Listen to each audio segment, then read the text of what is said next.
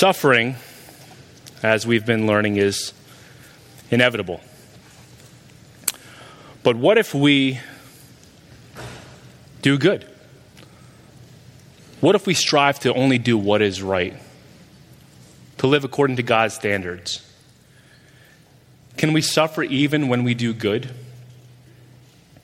We might like to think that if we're saved and we're living for God, then we'll avoid suffering in this life. And the avoidance of suffering may not be the goal of Christianity, but certainly we would say, if I'm a good person who lives a godly life, then I shouldn't suffer.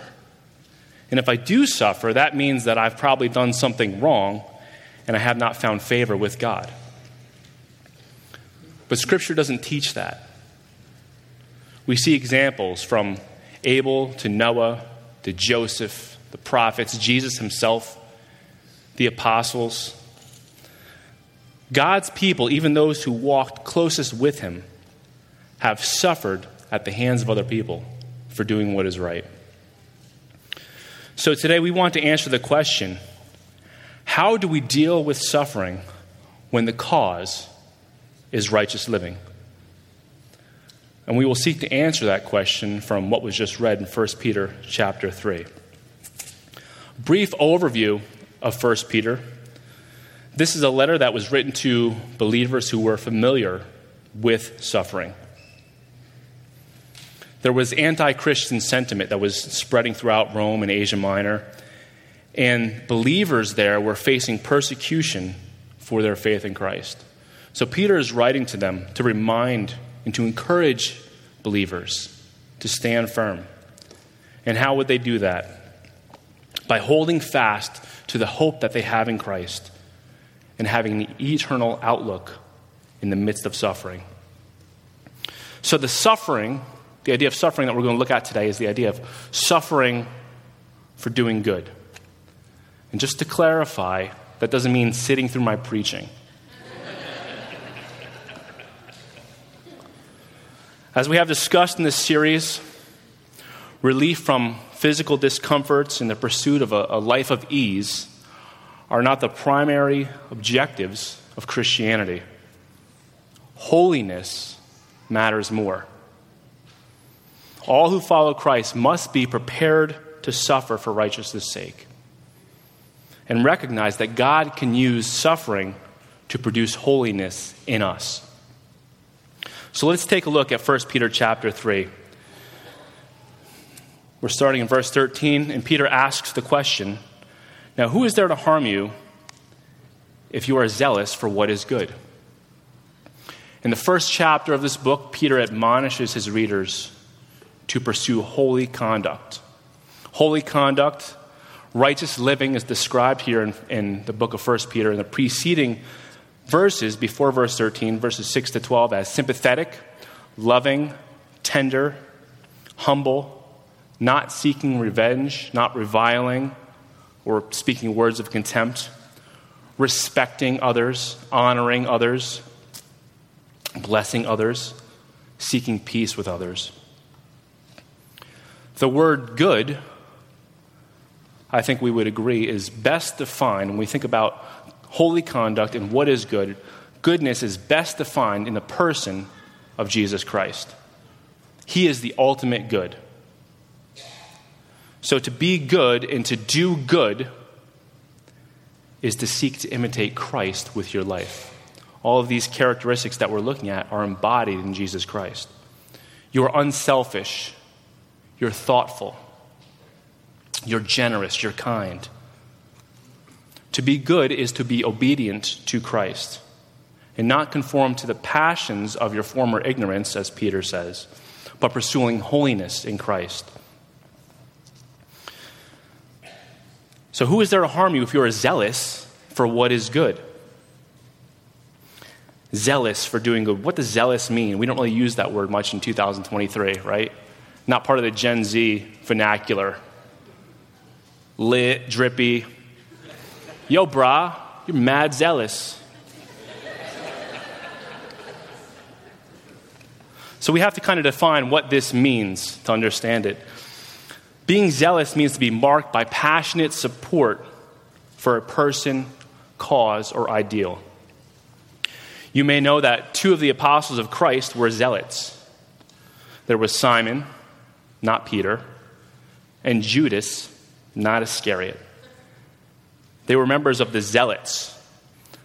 And this is a group of people that Peter's readers would have been familiar with. The Zealots in the New Testament had pledged to free the Jews from all foreign rule by whatever means necessary, no matter how extreme.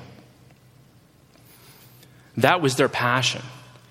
They devoted their lives to that cause. So Peter asks now, considering all these qualities, if you are zealous, if you are passionate and enthusiastic, if you are devoted to living a life like Christ, if you're sold out for doing good, who is there to harm you? He's presenting this idea of being harmed for doing good as something within the realm of remote possibilities. Now, suffering for good is a possibility, but it's so far-fetched at this point that Peter does not even answer the question because it should seem obvious to us. Who is there to harm you if you're good? Believers in Peter's time faced much more frequent and overt hostility because of their faith than we might face today. Yet they were still called to live godly lives in the midst of a hostile and godless culture. And yet Peter asks this rhetorical question here that anticipates the answer, no one. Who is there to harm you for doing good? No one. Right? The assumption is that if we live a good life, then no one will harm us. And there's a divine truth there. Peter's question almost alludes to Romans 8:31. If God is for us, who can be against us? Yes, men might harm our bodies and our reputation. They might hinder our ministry. But those things are external to us. We can be put in prison and tortured for the gospel. But none of those things can take away our eternal salvation. They cannot keep us from spending eternity with God. God will not harm us for doing good. And if he will not, then who really can? So we can now approach this idea of suffering with good with that confidence, knowing that Almighty God is on our side. So with that in mind, we pick up in verse 14.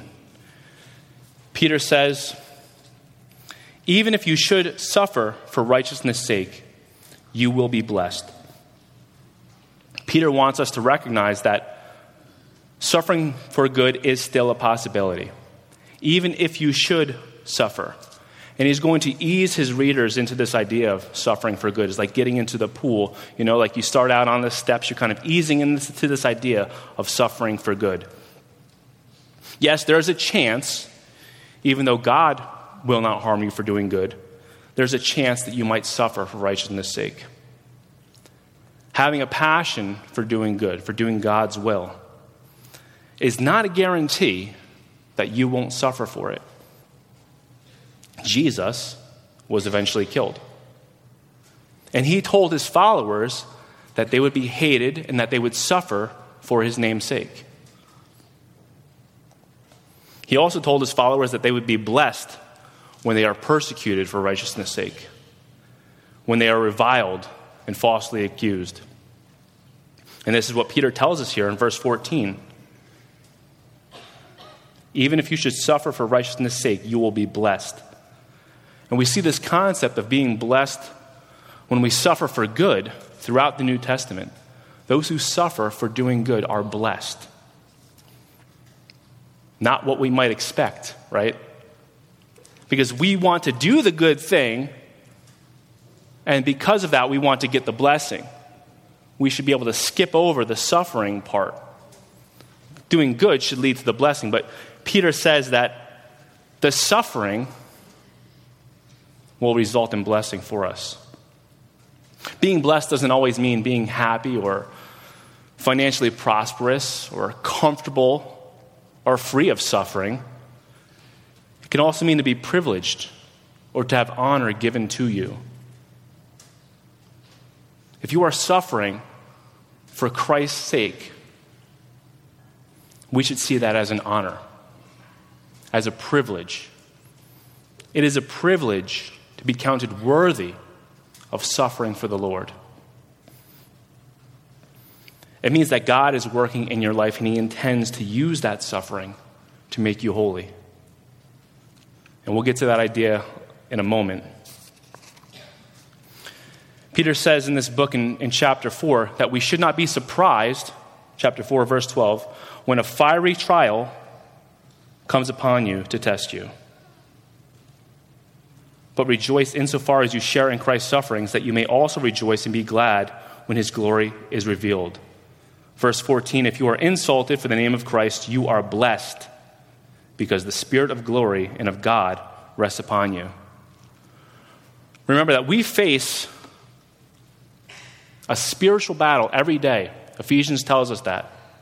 We have an enemy whose forces recognize that we are sealed by the Holy Spirit and want to attack us.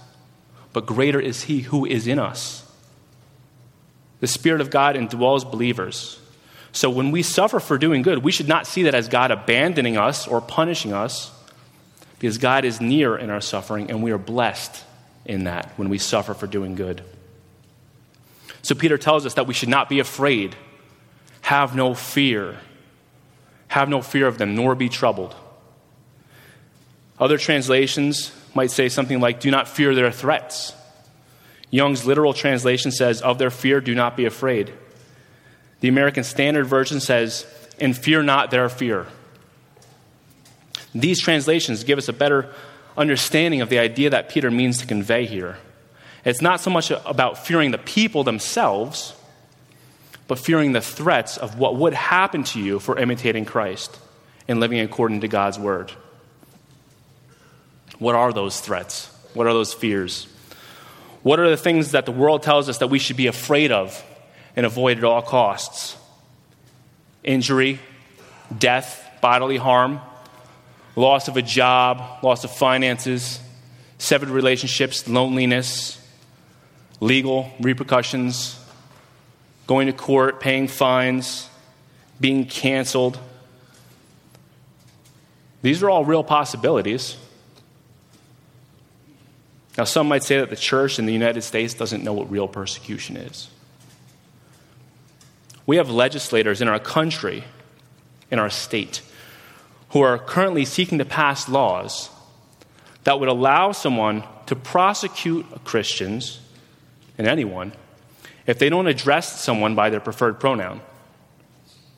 Laws that would make what is found in this book hate speech.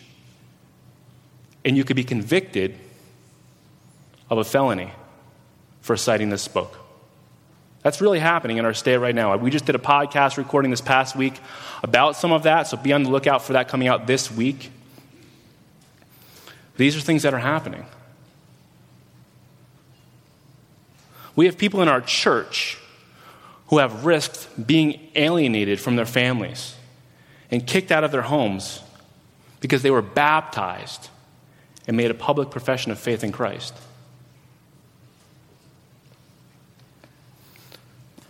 These things happen in the United States. 1 Peter chapter 4, verses 4 and 5 tell us that unbelievers will be surprised when you don't join them in the flood of sensuality and drunkenness, lawless idolatry, when you don't approve of their godless ideologies and behavior.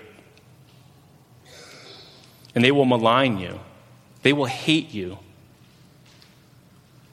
Why don't you just go along with it? You think you're better than us? I knew you before you were one of these church people. You were okay with this stuff before. Now you're not. You used to be into all this kind of stuff. And they'll seek to hurt you. They'll even play the victim. They'll take offense. They'll lie about you. People might even take advantage of you because you have integrity and a willingness to do what is right.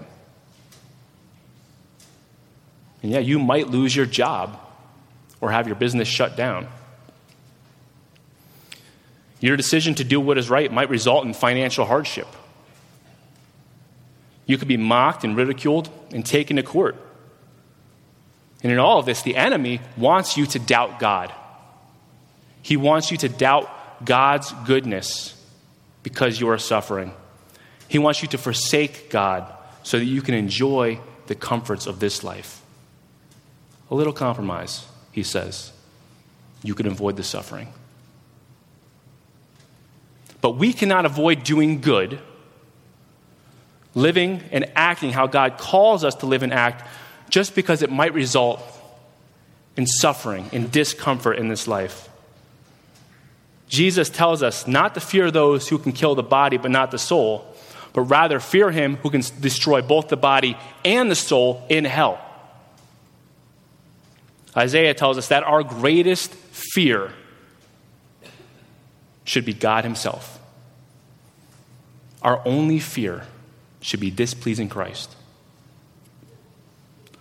So rather than being afraid and troubled, as Peter writes, anxious, having no peace in our hearts, we must instead put Christ first in our hearts and honor the Lord as holy.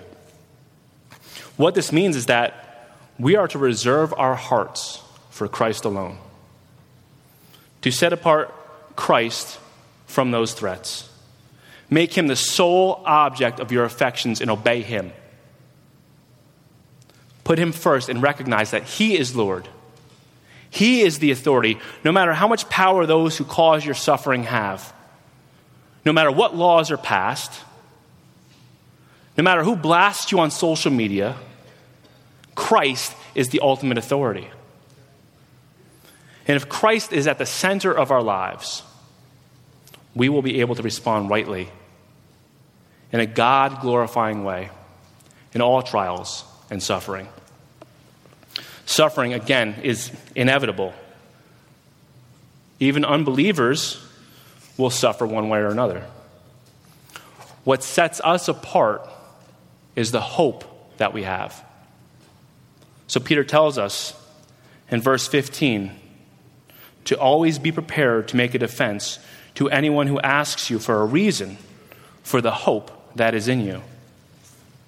Peter's now writing in the indicative. He's presenting this idea of suffering as a very real possibility. So we were on the steps of the pool before. Now we're kind of in the shallow end walking around. It is no longer if, but when it happens. When it happens, we must be ready to give a reason for why we would allow this kind of suffering to happen to us. Why do we choose not to compromise just so we can avoid the suffering? Because our hope is not in our finances. Our hope is not in our job. Our hope is not in earthly possessions or relationships or our reputation. Our hope is not even in our health. Our hope is in Christ alone. Amen. What hope do you have that you would suffer for doing good? Why don't you just wear this shirt? Is it worth risking your job over this? Why would you set yourself up to be in so much debt? Isn't it easier just to go along with what everyone else is doing?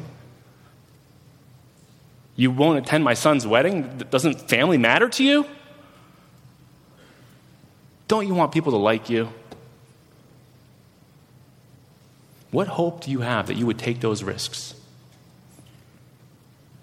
When those questions come, we must be prepared to give an answer, to make a defense. The word that Peter uses here is the Greek word apologia. It's where we get our word apologetics. We sometimes link that word to evangelism or outreach, and we think of people like Ken Ham or Norman Geisler. The word means to speak in defense or a reasoned statement or an argument. It's a very courtroom kind of word.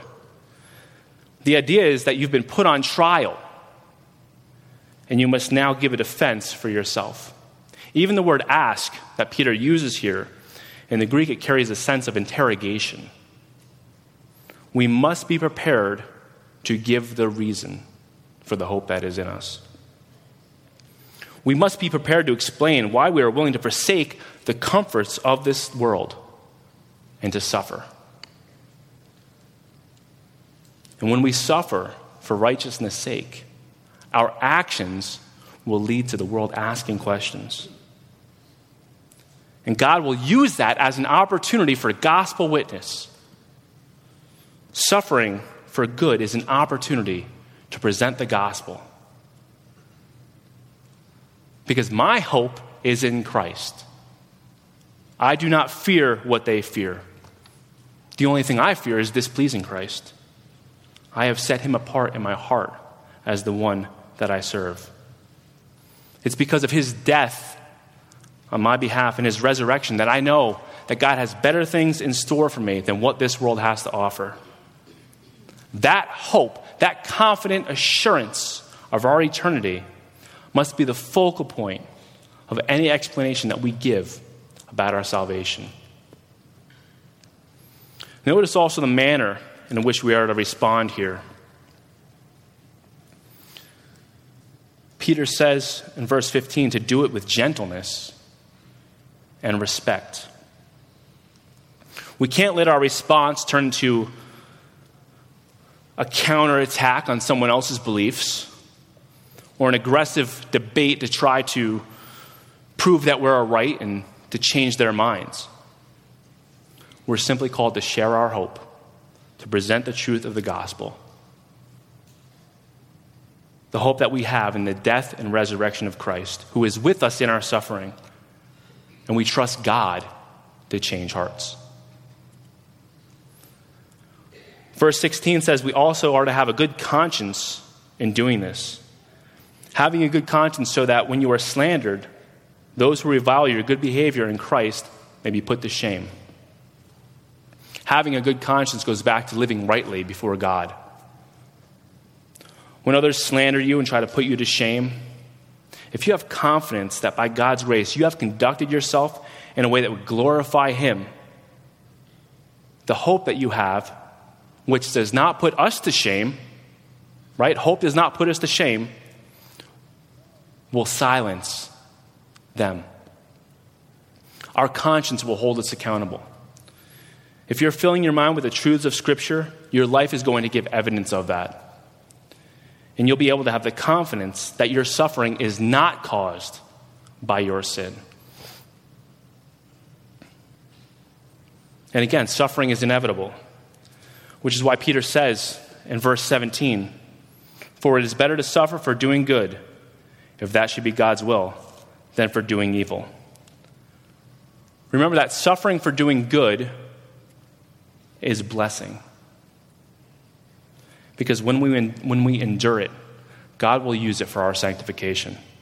He will use it to make us more like Christ, because the goal is to make us holy. If it is God's will that we should suffer for doing good, he has a purpose in that. So Peter went from suffering being a remote possibility to a very real possibility, and now it's so certain that we're kind of swimming in the deep end. If we do suffer, we can be sure that God has ordained it. It is God's will. God's will for your life may include suffering for his name. And yet some will still think it's not fair. If God is good and God is sovereign and we are his people, then why would he allow us to suffer? How could a good God allow that? Well, if God is sovereign and he allows your suffering to take place as part of his divine and perfect plan, then your suffering is not an oversight or an accident or a punishment for something else. Suffering for good is part of God's plan. It's part of the bigger picture of him working all things together for the good of those who love him. If it is his will that we suffer for doing good, then we can trust that he is not going to waste that suffering. He's going to use it to accomplish his plan, which is bigger than us. If God is good and he wills that we should suffer, then there must be some good purpose for that suffering within his perfect plan. And he intends that some blessing will come out of that suffering. We must also remember, most importantly, while we may suffer in this life, even for doing good, the worst suffering that we could ever experience has been withheld. The ultimate suffering, the suffering that we do deserve, has been avoided because Christ himself endured that suffering on our behalf. He endured that suffering for our sins so that we would not have to. That is the hope that we have. That is the hope that we share when we're asked to give a reason why we would endure suffering. And that's the encouragement that Peter gives us in verse 18. He says, "For Christ also suffered once for sins, the righteous for the unrighteous, that he might bring us to God." Christ suffered at the hands of men when he himself had done no wrong. He suffered according to God's will for our benefit. He was raised from the dead so that we could have hope, that we could have an assurance of something better than this world has to offer. Because God loves us that much. That is the gospel that we proclaim. That is the truth that those who are being baptized today confess. So because of that, we owe him our lives. We must have a willingness to lay our lives down for him. And if God is good, and we are his people who owe our lives to him, then when we suffer for doing good, our suffering belongs to God. So we must suffer well and be prepared to bear witness to the truth, no matter the cost. And Christ is our example. We honor him in our hearts, so our focus must be on him through the suffering, looking to him as our example. He was willing to die. His willingness to suffer is vital for our salvation. He was not afraid to die on the cross. It was more important to him to be obedient to God, to fulfill his mission to provide a way for us to be reconciled to God, than it was to avoid the pain. He suffered for us on our behalf, and in doing so, he also gave us an example of how to suffer fearlessly for God. God intends to make us holy, and he calls us to righteous living. Even so, we may suffer as a result of that. We must recognize that our suffering, really all suffering, demands that we respond in a God-glorifying way. So how do we respond to suffering for doing good in a God-glorifying way? There are 4 principles of application that we see in this text that we can really apply in all suffering, not just when we suffer as a result of righteousness. First, remember that Christ is your hope in suffering. Our hope is not in the comforts of this world. Our hope is in Christ, and that is a living hope. We should not forsake the things that honor God just to have comfort in this life and to avoid suffering, because our hope is in something greater. There is no shame when we suffer for Christ, because our hope does not put us to shame. It's actually an honor and a privilege to suffer for Christ. Second, be prepared to share that hope. When you do suffer for the sake of keeping God's standards, unbelievers will be surprised. And they will ask how we can be so fearless. They can ask us about what hope we have. And so we tell them. So we must know why we don't choose to conform to the standards of this world, even when it means we will suffer. We must be ready to present the gospel, to explain our hope. Third, we trust that God's will is being accomplished in our suffering. We pray for God's will to be done in our lives. His will for us is to be made holy. And he may use suffering to do that. And he has a right to do that. So we must trust that there is a bigger picture and that God is using our suffering to accomplish his perfect plan. And in our suffering, the purpose is that we would be transformed into the image of Christ. So lastly, we look to Christ as our example for suffering. Christ suffered for our sins that he might bring us to God.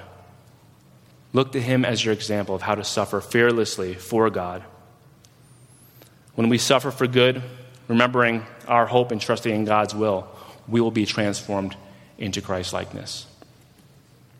And if you are experiencing suffering today for righteousness, maybe in your job you're having a crisis of conscience and you're being asked to do one thing and you know that if you don't do that thing, you can lose your job.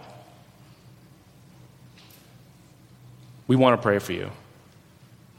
Whatever it is you're going through, if you feel that God is calling you to do something that is right, that is holy, that glorifies him, and you know that there might be consequences, the things that this world threatens us with, we want to pray for you.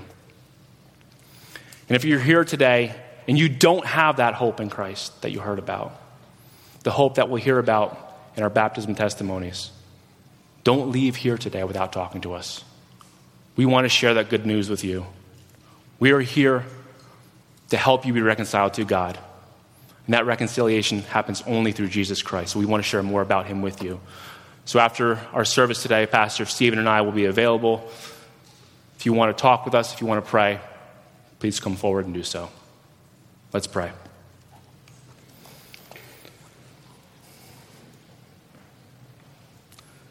God, thank you for sending your Son, for making a way for us to come to you, even right now. Our ability to pray to you is because the Son of God became flesh, took on our sin, made a way for us to be reconciled to you. So our lives that we live, we owe to him. And we pray that no matter what comes out of that, if we are faithful to you, if we obey, we pray that you give us the strength to endure all suffering, that we would remember the hope that we have, because the hope we have in Christ is greater than anything this world has to offer. Give us boldness as we share your truth with others when they ask us about the hope that we have. And Lord, we trust you to transform hearts as your gospel is made known. We love you. We praise you for who you are. And whatever happens in this life, we know there are greater things ahead. So allow us to honor Christ in our hearts, to make him the focal point of our lives. In his name we pray. Amen.